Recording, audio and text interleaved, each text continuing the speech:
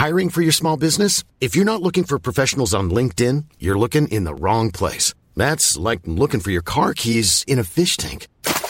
LinkedIn helps you hire professionals you can't find anywhere else, even those who aren't actively searching for a new job but might be open to the perfect role. In a given month, over 70% of LinkedIn users don't even visit other leading job sites. So start looking in the right place. With LinkedIn, you can hire professionals like a professional. Post your free job on linkedin.com/people today.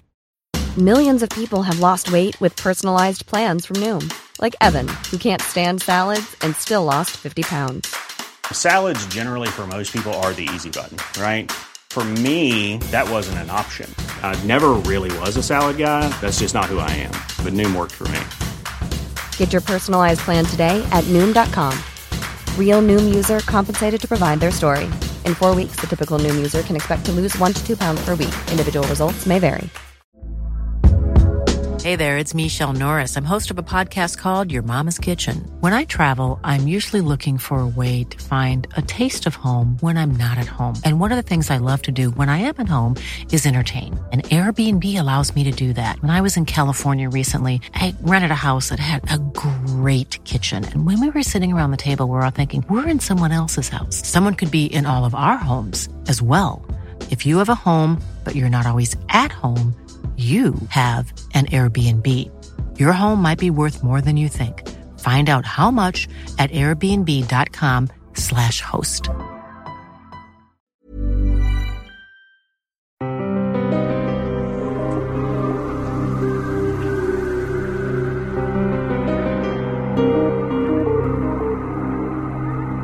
They were like creatures painted by a drunken artist, ghastly, utterly repulsive caricatures of humanity. Yet twisted though they were still human. Monsters That Once Were Men by Robert Silverberg. That's next on the Lost Sci-Fi Podcast, with at least one lost vintage sci-fi short story in every episode. Our first anniversary week comes to an end with a superb story Silverberg scribbled softly. Okay, maybe I went a bit too far looking for words that started with S. So sorry. In the early 1950s, Robert Silverberg was a young science fiction fan who was eager to break into the field as a writer. He started submitting stories to various magazines, but was repeatedly rejected. Undeterred, Silverberg wrote a story called Gorgon Planet, and it appeared in Nebula, Scotland's first science fiction magazine, under the name Bob Silverberg in 1954. It was the first of more than 600-page short stories. As was the case with many sci-fi stories back then, Gorgon Planet appeared again. It was published in Super Science Fiction magazine 4.5 years later, with the title The Fight with the Gorgon. Same story, different title. Silverberg's career took off in 1956 when he sold more than 50 short stories. Today's story comes from Super Science Fiction magazine in August 1959. The story is credited to one of Silverberg's many pen names, Eric Rodman. Our story can be found on page 18, Monsters That Once Were Men by Robert Silverberg. We were en route from Aranac to De Limon 11 when some trouble developed in the gyroscopic drive stabilizers, and so we decided to lay over for repairs at the nearest planet. We weren't in any real hurry to get to De Limon 11 because we were flush from our last hauling job and didn't need cash in a hurry. That's our trade, you see, interstellar hauling. I've been a freelance transport man for the last 28 years, and I like the work just fine. I carry a crew of 8, charge top rates, and get them too. And the work is pleasant if you have the right kind of disposition for it, which I happen to have. But the events of that simple little stopover for stabilizer repairs nearly soured my disposition for good. The nearest planet lying in our direct path did not have a name. It was listed on my charts as uninhabited and uncolonized, but Earth-type and suitable for emergency landings. That sounded fine with all of us. It would take us, I figured, about 3 days to make the necessary repairs and the stabilizer. A couple of the men were in favor of going straight on to De Limon 11 and getting it fixed there, but I damped out that idea in a hurry. Space hopping with defective drive stabilizers is the surest way of getting lost and winding up in one of the nowhere galaxies. So we headed for the nearby uninhabited planet. We got there later that day. It was the 4th planet of a goodly-sized sun, a yellow one that had somehow acquired a dark star companion. We went into a landing orbit around the planet. When we were 12,000 miles up and dropping planetward fast, Sid Hammermill, my first mate, and the only man on the tub who calls me Johnny instead of Captain, came into my quarters with a puzzled frown on his face and said, "Johnny, are you sure this planet is uninhabited and uncolonized?" "That's what it says on my chart, Sid." "Why?" "We're picking up something funny on the mass detector screen. It's hard to tell from this high up, of course, but the reading indicates a metal object pretty close to a mile long down there. Best guess I could make is that it's a spaceship sitting down there. Any sign of a colony?" "Nope." I scratched my chin reflectively. "Have you tried to make radio contact?" Hammermill nodded. "Sparks has been twiddling his dials the last 10 minutes. No answer, not even a CQ." I began to smile. Maybe it's a wrecked liner then, and lots of salvage money for us, maybe. "Order course corrections that'll put us down next to that ship, if it is a ship." Hammermill vanished down the companionway to relay my orders to our astrogator, Mike Thorne, while I sat back and contemplated the pleasant thought of pulling in a salvage fee for a lost space liner. The ship itself, of course, would probably be pretty near worthless. It doesn't pay to haul scrap metal over interstellar distances. But there might be furnishings on board, valuable luggage, still useful parts of the ship's drive equipment, and the like. Enough to add up to a comfortable few 100,000 galactic units in fees. Not bad for a repair stopover, I thought. Not bad at all. The course corrections were made, and the ship dipped lower toward the planet. At the 3,000-mile level, Hammermill phoned from the astrogation coop to report that he had taken a close gauge reading on the mass detector, and the mysterious object below was definitely a spaceship, and a big one, not a piddling 300-foot job like ours, but one of the massive 5,000-footers used on the luxury interstellar lines, and capable of holding quite a few hundred well-heeled tourists. Planetward we spiraled, and when the automatics took over and lowered us the last few thousand feet through the planet's atmosphere, we could see for ourselves. It was a wrecked superliner. The big ship had come down with an awful impact, flattening the thick jungle for a couple of miles all around it. We made our landing in the cleared area, not far from the ship itself. After the routine atmosphere checks, I left the ship with 2 of the men to have a look at the wreck. It was lying in a sort of crater, shallow but broad, which indicated that it had come down belly-wise and hard. The rear end of the ship, where the drive compartments normally would be, were just so much shattered and twisted junk. No salvage back there, I thought ruefully. It looked as though there had been a major explosion that had practically ripped the ship apart. And the accident had happened a long time ago. Weeds and even small trees were sprouting in the fissures along the ship's weather-pitted skin. I could just barely make out the faded lettering along the tarnished hull. Empress of Saturn. Wheels began to turn in my head. The Empress of Saturn had vanished on an Earth Capella run back in, maybe 2431 or so. At least 30 years back. I was a freshman spacer with a brand new ticket when it happened. It was one of the all-time major space accidents, since there were more than 800 people on board, and the ship had never been found. I grinned gleefully. Maybe there won't be any salvage dough in this for us, but there'll be plenty of publicity. This old heap is famous. Soon as we radio the news back to Aranac, they weren't listening to me. Danny Sung grabbed me by the elbow and turned me halfway around. "Chief, look over there at those things." Things was the only way to describe them. There were perhaps 9 or 10 of them, standing just on the other side of the line that divided the clearing from the forest. And they looked like things out of a narghile smoker's worst nightmares.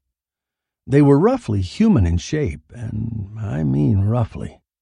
There was no hair on them, nor any clothing, and their bodies were unutterably repulsive. I felt like vomiting at the sight of them. They looked like living corpses, with their white domed skulls and the big staring eyes. One of them had an extra set of limbs sprouting out of the sides of his chest.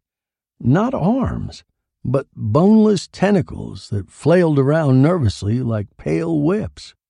Another had disgusting, slimy skin that oozed little blisters of pus. A third had no shoulders. His head was joined to his chest by an inch or two of neck, and the effect was grotesque.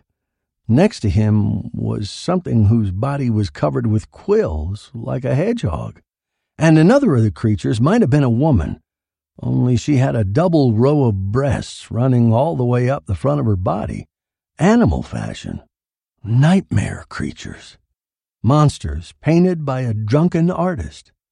But these were real. They were standing perhaps 100 yards away, looking at us with deep curiosity and a certain bold defiance.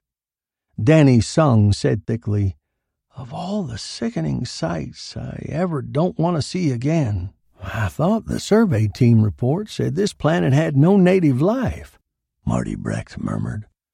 "This isn't native life," I said. "Unless I miss my guess, these are the descendants of the survivors of the Empress of Saturn." "What?" Sung and Brecht asked at once. I nodded. "Mutants, all of them. Makes you sick to look at them, doesn't it? But they're the descendants of Earthmen. We're going to have a pretty story to take back when we leave here," I said grimly. As I finished speaking, the mutants turned with one accord and fled like shadows into the forest. A moment later, I heard a creaking sound behind me, coming from the wrecked ship. I turned. A hatch was opening, and a man was climbing down to greet us. Not a mutant, but a man. He looked terribly old. His hair was white and fell in unkempt tangles to his shoulders. His beard, also white, fluttered in the wind. He wore faded rags and walked with a stiff, arthritic limp.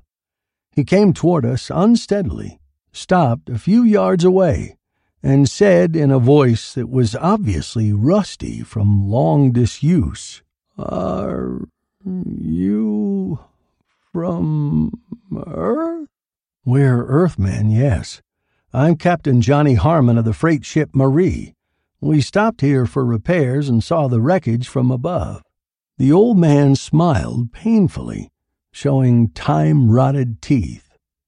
"You're a little late for rescue," he said, and every word was an effort.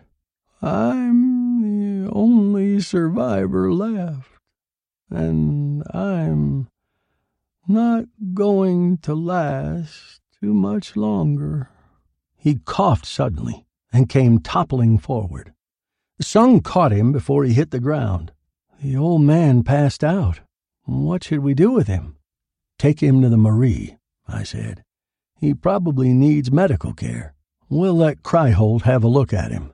We carried the old man delicately aboard our ship. The crew came crowding around. They had seen the weird mutants and the old man, and they wanted to know what was going on this planet. I shut them up and got them assigned to jobs, putting 3 of them to work on fixing the drive stabilizer, which was, after all, the main reason why we were here.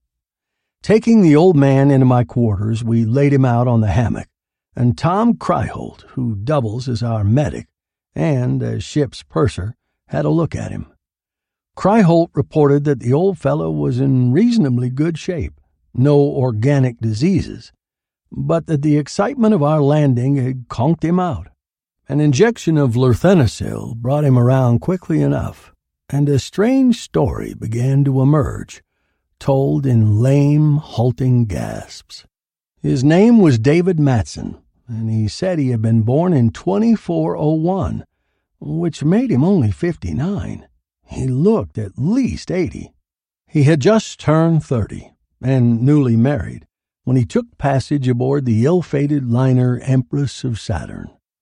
The first 2 weeks of the luxury cruise had been splendid, but tragedy struck on the 15th day. An explosion ripped the drive compartment apart. The ship was crippled, but not seriously damaged, and the officers decided to limp down on this planet and send out an SOS rather than risk further travel. But there was a second explosion while landing, and a third. As Matson told it, his face contorted with the pain of memory, even after 30 years, the ship was raked with fire from end to end. It tumbled down through the atmosphere. Hundreds of passengers died, including, Matson told us quietly, his wife of 2 weeks. They landed, somehow, and there was a final explosion at landing which virtually split the ship apart and showered the survivors with atomic radiation. There was a fierce scramble to get out of the ship, which was thought to be on the verge of yet another explosion. No explosion came. The dazed and burned survivors gathered in the forest nearby. Only about 300 of the ship's passengers list had survived. The radio equipment was totally wrecked. Most of the officers and crew had perished. There was nothing to do but to settle down on this uninhabited planet and wait for rescuers. Rescuers who were not to arrive for 30 years. The survivors built crude shelters in the forest. As the days passed and their burns healed, they took stock of the situation and decided that they would have to consider themselves involuntary colonists. Couples who had survived the disaster together began to have children. Other couples were formed. Matson, out of grief for his dead bride, chose to live alone. And then, nearly a year after the crash, the first children were born on the new world. They were monsters. Loathsome monsters. Many of them died at childbirth, but a good portion survived. There was not one normal birth. The hellish atomic fury that had sleeted through the exploding ship had played havoc with the genes of the passengers, and their children were hideous, deformed mutants. A number of the survivors killed themselves. Others refused to have children again. But still, the monster children continued to be born. Their numbers mounted, 50, 60, 100 of them. No two alike in superficial detail, every one a creature out of a nightmare. A turning point came 6 years after the crash, Matson said, when it was discovered that there were more of the monster children than there were of human survivors. And the proportions mounted. By the 10th year, only 180 of the survivors remained, and there were some 500 mutants living in the little crude village. And when the first mutants were 12 and 13, they began to reproduce themselves. A war of extermination followed, the mutated children turning on their normal parents. More than 100 died the first week. The rest fled back to the safety of the shattered ship, using it as a fort. During the years that followed, Matson said, the normals gradually died off or were killed, while the monsters in the forest thrived and became more numerous. 8 years ago, the old man finished, the only remaining survivor beside myself died. Since then, I've been alone, living in the ship. The monsters don't seem to care about me. Several times they've come upon me while I was in the forest gathering food, and they've left me alone. Matson grinned feebly. Maybe they're letting me live as a kind of walking souvenir, he said. I don't know, but that's the story of the Empress of Saturn. A race of monsters sprang up. There are thousands of them in the forest now. They breed fantastically fast. They die young, of course, but there are always more to take the place of the dead ones. Old Matson was obviously exhausted by the telling of his story, so we let him be. I called the crew together in the galley and repeated the entire tale, just as I had heard it from the old man. Marty Brecht nodded. "Man, you can see the monsters looking at us, Captain. They're all around, peeping out of the forest at us, afraid to come near. The sooner we get off this planet," Danny Sung said, "the happier I'm going to be. How long do you think we'll be here, Captain?" I shrugged and glanced at Hammermill. "Sid, when do you figure the stabilizer will be in shape?" "At least another 2 days of work, Johnny. And I wouldn't want to rush away without giving it a good flight test first. Make it 3 days altogether." 3 days? Sung cried. "And those damn things making eyes at us from the woods." "They're probably more afraid of us than we are of them," I said crisply. "Carry sidearms at all times when you're outside the ship, and don't stray very far. I don't expect any trouble from those creatures." As I spoke, I walked to the port and peered out. Sung hadn't been joking. Repulsive-looking heads were popping out behind every tree. I counted at least 20 mutants watching us, but I didn't think we were due for trouble from them. I was dead wrong. I sent the men about their jobs and started working on my daily log entries. About an hour before mess time, Tom Kryholt came to see me. He had bad news. Old Matson was dead. His heart just couldn't take all the excitement, Kryholt said. 8 years of absolute solitude got him out of the habit of seeing people. Our arrival got him worked up and put an overload on his heart. He died in his sleep a few minutes ago. "Well, at least he'll get a decent burial from us," I said. "On your way out, tell Hammermill about it, and have him send a couple of men outside to dig a grave near the wreck." There's never been a faster or easier way to start your weight loss journey than with PlushCare. PlushCare accepts most insurance plans and gives you online access to board-certified physicians who can prescribe FDA-approved weight loss medications like Wegovy and Zepbound for those who qualify. Take charge of your health and speak with a board-certified physician about a weight loss plan that's right for you. Get started today at plushcare.com/weight loss. That's plushcare.com/weight loss. plushcare.com/weight loss. Millions of people have lost weight with personalized plans from Noom. Like Evan, who can't stand salads and still lost 50 pounds. Salads generally for most people are the easy button, right? For me, that wasn't an option. I never really was a salad guy. That's just not who I am. But Noom worked for me. Get your personalized plan today at Noom.com.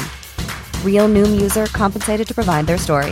In 4 weeks, the typical Noom user can expect to lose 1 to 2 pounds per week. Individual results may vary. Ahern and Fremantle dug the grave, not far from the crumpled nose of the Empress of Saturn, and just before sundown we held the burial service. We wrapped the old man in a sheet of plastifilm, lowered him gently into the grave, and planted a cross. I didn't know whether he would have wanted the cross or not. but I figured it was a good thing to do anyway. I said a few words over the grave. Nothing much. I've never been too good in the speech-making department. And we trooped back to our own ship. Long shadows were slanting across the clearing now as the sun got lower in the sky. The planet had no moon, and the sky was as black as I've ever seen anywhere, broken only by the brightness of the stars. We spent an uneasy night.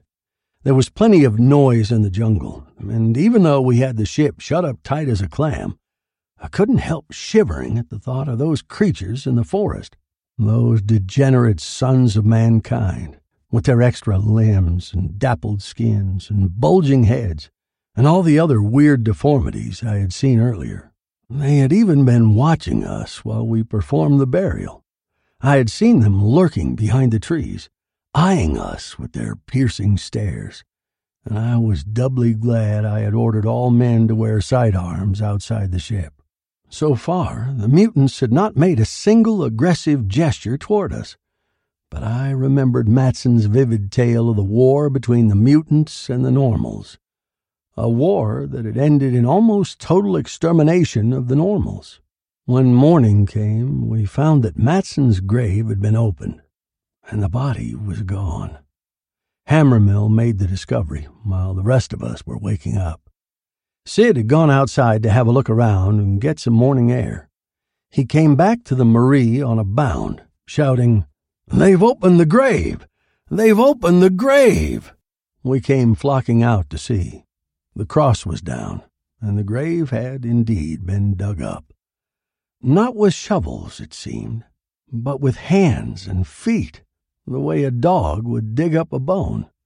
Heaps of loose soil had been sprayed all over, and the only thing in the grave was the plastifilm we had wrapped the body in. "The filthy ghouls," Cryholt muttered. "They must have come during the night while we slept." The grisly grave-robbing episode cast a pall of gloom over us all morning. The old man had been a game fighter, and he deserved to remain at rest, although simply to look at them was to be convinced of the hellishness of the mutants. This incident clinched in our minds the fact that they were a degraded form of life that no longer could be thought worthy of being called human. Hammermill, Fremantle, and Brecht, the three men who had been assigned to repairing the drive stabilizer, worked like demons all morning. I didn't discourage them from working hard either. I wanted to get off this foul planet just as fast as we could get the ship safely aloft. It was early in the afternoon when Tim Ahern came to me and reported that no one had seen Danny Sung since lunch. "I thought he was working with Fremantle and Brecht on the stabilizer," Ahern said. "But when I went looking for him up front, they told me they thought he'd been working with me, cleaning out the rocket tubes. And he isn't in the radio room with Sparks. He isn't with Cryholt. He isn't with Mike Thorne in the control room. So, where is he? We'd better find out in a hurry." I yanked down on the gong handle that sounded a general alarm and waited for everyone to come running. Sparks was there first, then Cryholt, then the three from the stabilizer compartment. Following Hammermill, in came Mike Thorne. I counted up. 1, 2, 3, 4, 5, 6, 7, and I made the 8th. The Marie carried 9. One was missing. Sung. Where was he? "Anybody seen Danny?" I demanded. "Not since lunch, Skipper," Sparks said. "I thought he was working on the rocket tubes, Johnny," Hammermill said. "And I thought he was up front," said Ahern. "Maybe he took a walk over to the other ship," Cryholt suggested, "looking for a souvenir from the Empress of Saturn, or something like that."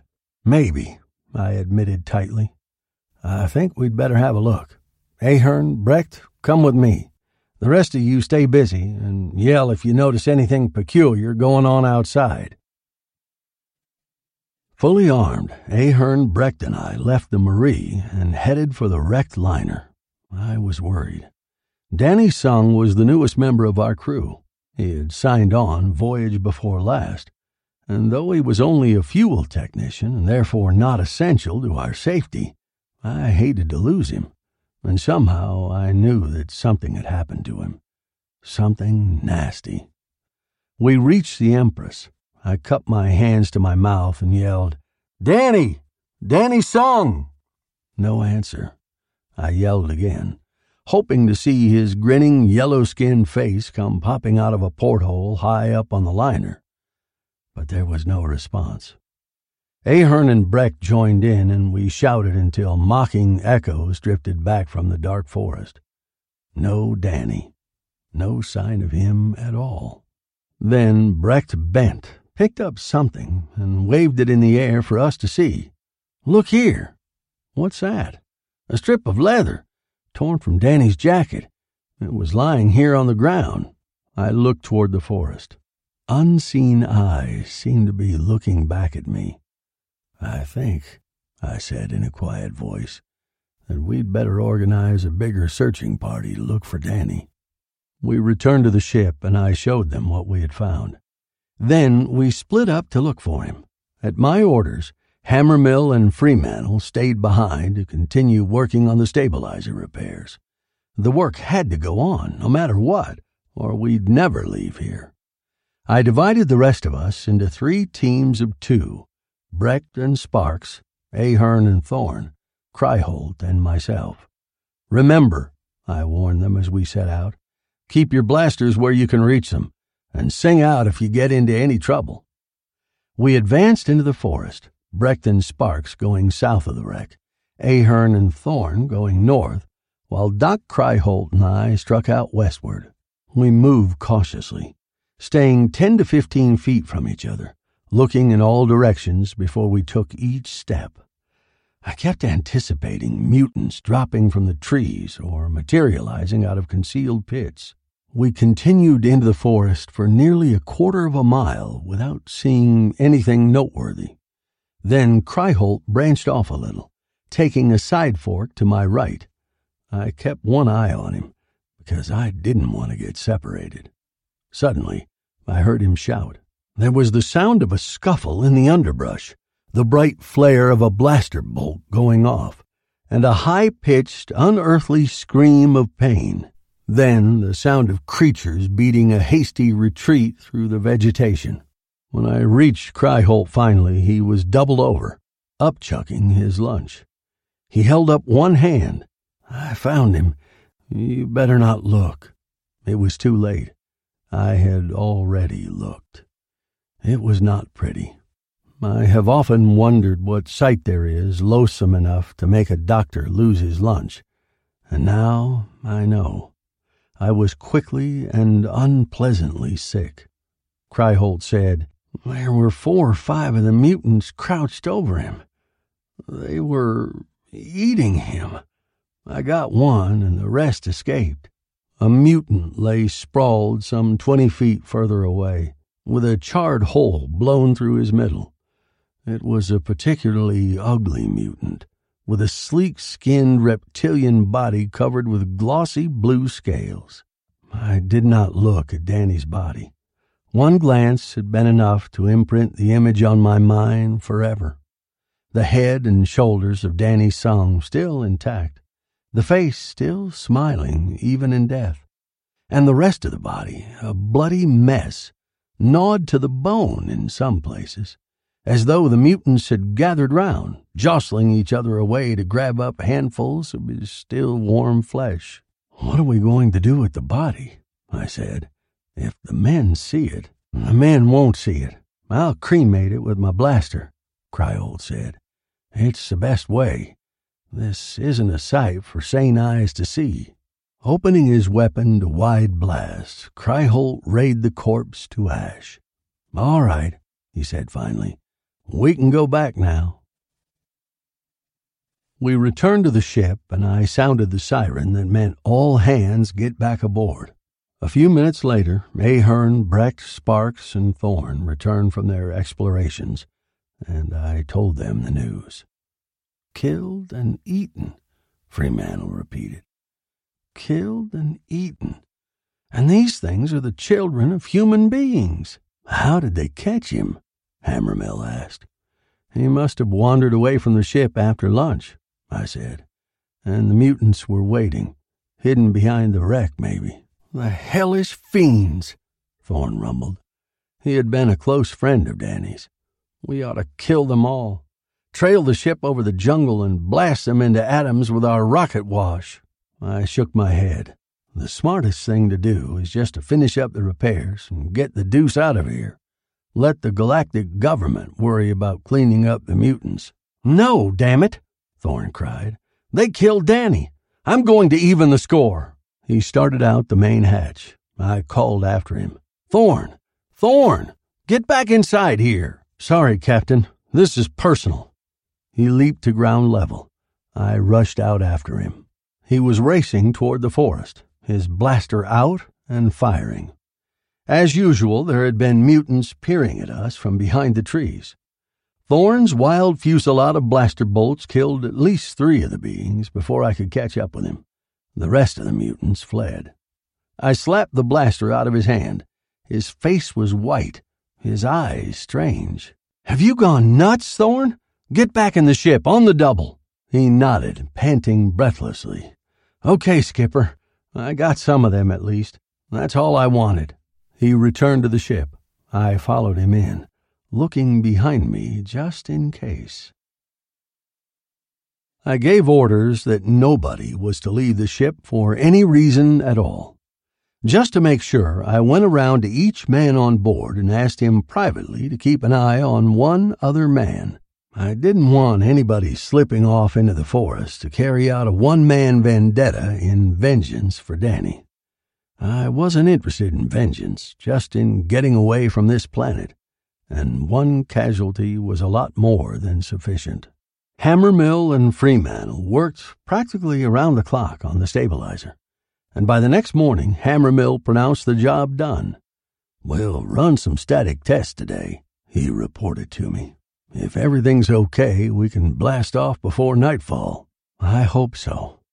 An hour later, I had even more reason to hope so. Brecht came to my quarters and asked if I had looked out one of the viewports lately. I said I hadn't. I'd been too busy. Take a look, Skipper. Take a look right now. I unshuttered my port and had a look. Good Lord, I muttered. Mutants. Thousands of them. They were all around, advancing slowly toward the ship, coming out of the forest. Incredible hordes of them. It was a scene out of the Inferno. I stared for a long moment at the procession of what I could only think of as living corpses. The creatures with 2 heads, the creatures with practically none, the creatures whose skin glowed with phosphorescent brightness. Several of the mutants crawled on all 4s. All 6s, I corrected, as I saw the extra limbs. They were blasphemous travesties of the human form, and there were thousands of them. The whole mutant population of the forest appeared to have massed for this attack on us. I sounded the general alarm. "Check all hatches," I called out. "Tighten the ports. Dog down the airlocks all around." The crew hove to, making the ship space-tight. By this time, the mutants had reached us. They swarmed over the ship like a horde of nauseous vermin. Looking out the port, I could see them on the landing fins, on the outside of the rocket tubes. One wriggled right past the port I was looking through, climbing toward the nose of the ship with sucker attachments that sprouted from his limbs. And when he had passed, a trail of slime obscured the view. I could hear their shrill cries of hate and the steady hammering of their fists against the sides of the ship.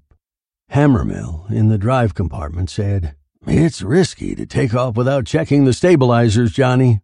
"It's a hell of a lot riskier to stay here," I said.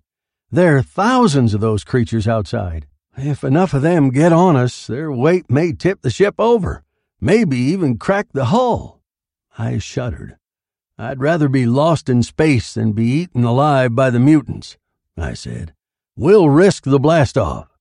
Hammermill shrugged. "Right-o. When do you want to leave?" "How about right now?" I said. Outside the ship, pandemonium was raining. A vast mob of shouting mutants surrounded us, trying to get inside the ship, trying to get us out. They clung to the landing fins, and several of them had reached the nose of the ship and hung there. It might have been my imagination, but I seemed to feel the Marie swaying from side to side dizzily, as though the mutants were on the verge of tipping us over. Even though I was repelled and revolted by the horde of monsters outside, I was fascinated at the same time by their very hideousness. Heredity had run riot in bringing these creatures into being. I saw creatures with no eyes and creatures with 10. Creatures whose bodies were so fleshless they looked like walking skeletons, and creatures so wrapped in fat they could barely move. And each of the mutants had the aspect of death about him. Death and corruption and degradation. I gave the ready for blast-off signal, and every man in the ship got to his station. Now the ship definitely was swaying.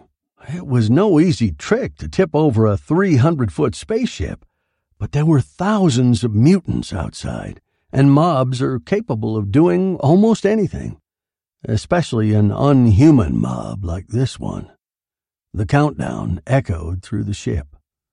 10, 9, 8, 3, 2, 1. Groaning under the weight of the dozens of mutants clinging to her skin, the Marie bellowed her thunder roar of blastoff. In the control cabin, I watched the indicator needles spin. They came dangerously close to overload and automatic cutoff before we lifted an inch from the ground. Carrying hundreds of extra pounds of mutants, we might not be able to get aloft. The rockets roared. The ship quaked and bucked, rising a few feet into the air. I gave the jets full power, and acceleration slammed at us. Switching on the rear teleview, I saw a bizarre scene. We were 100 feet off the ground, 150, 200, and we were raining mutants. They were dropping from our sides as the ship sprang spaceward, tumbling down in sprawling pinwheels of arms and legs and tentacles, landing with crushing impact on the ground below. The flaming splash of our rocket wash had bathed hundreds below with flame.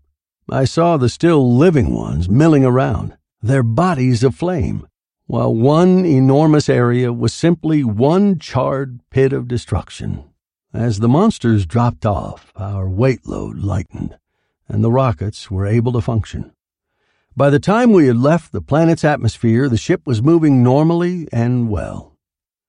2 days later, we passed the Cinnabar system and stopped at an orbiting space station outside Cinnabar 6 to have the ship overhauled and the drive stabilizers checked out. While we waited, we discovered that one of the mutants had become fouled in our antenna hoists and had remained with us on our journey through space, frozen, dead, a ghastly souvenir of our visit. I sent Fremantle up on Magnushoes to clear the dead creature away and destroy it. We didn't need any tangible souvenirs. We had enough memories to last us the rest of our lives. Of the wreck of the Empress of Saturn, and of the world of living corpses. The end. Monsters That Once Were Men by Robert Silverberg. Next week on the Lost Sci-Fi Podcast, the men of the Norgan system had a tough decision to make concerning the planet in A93. Yet there was no hesitation. Can you blame them? Day of Wrath by Bjarne Kirchhoff. That's next week on the Lost Sci-Fi Podcast, with at least one lost vintage sci-fi short story in every episode.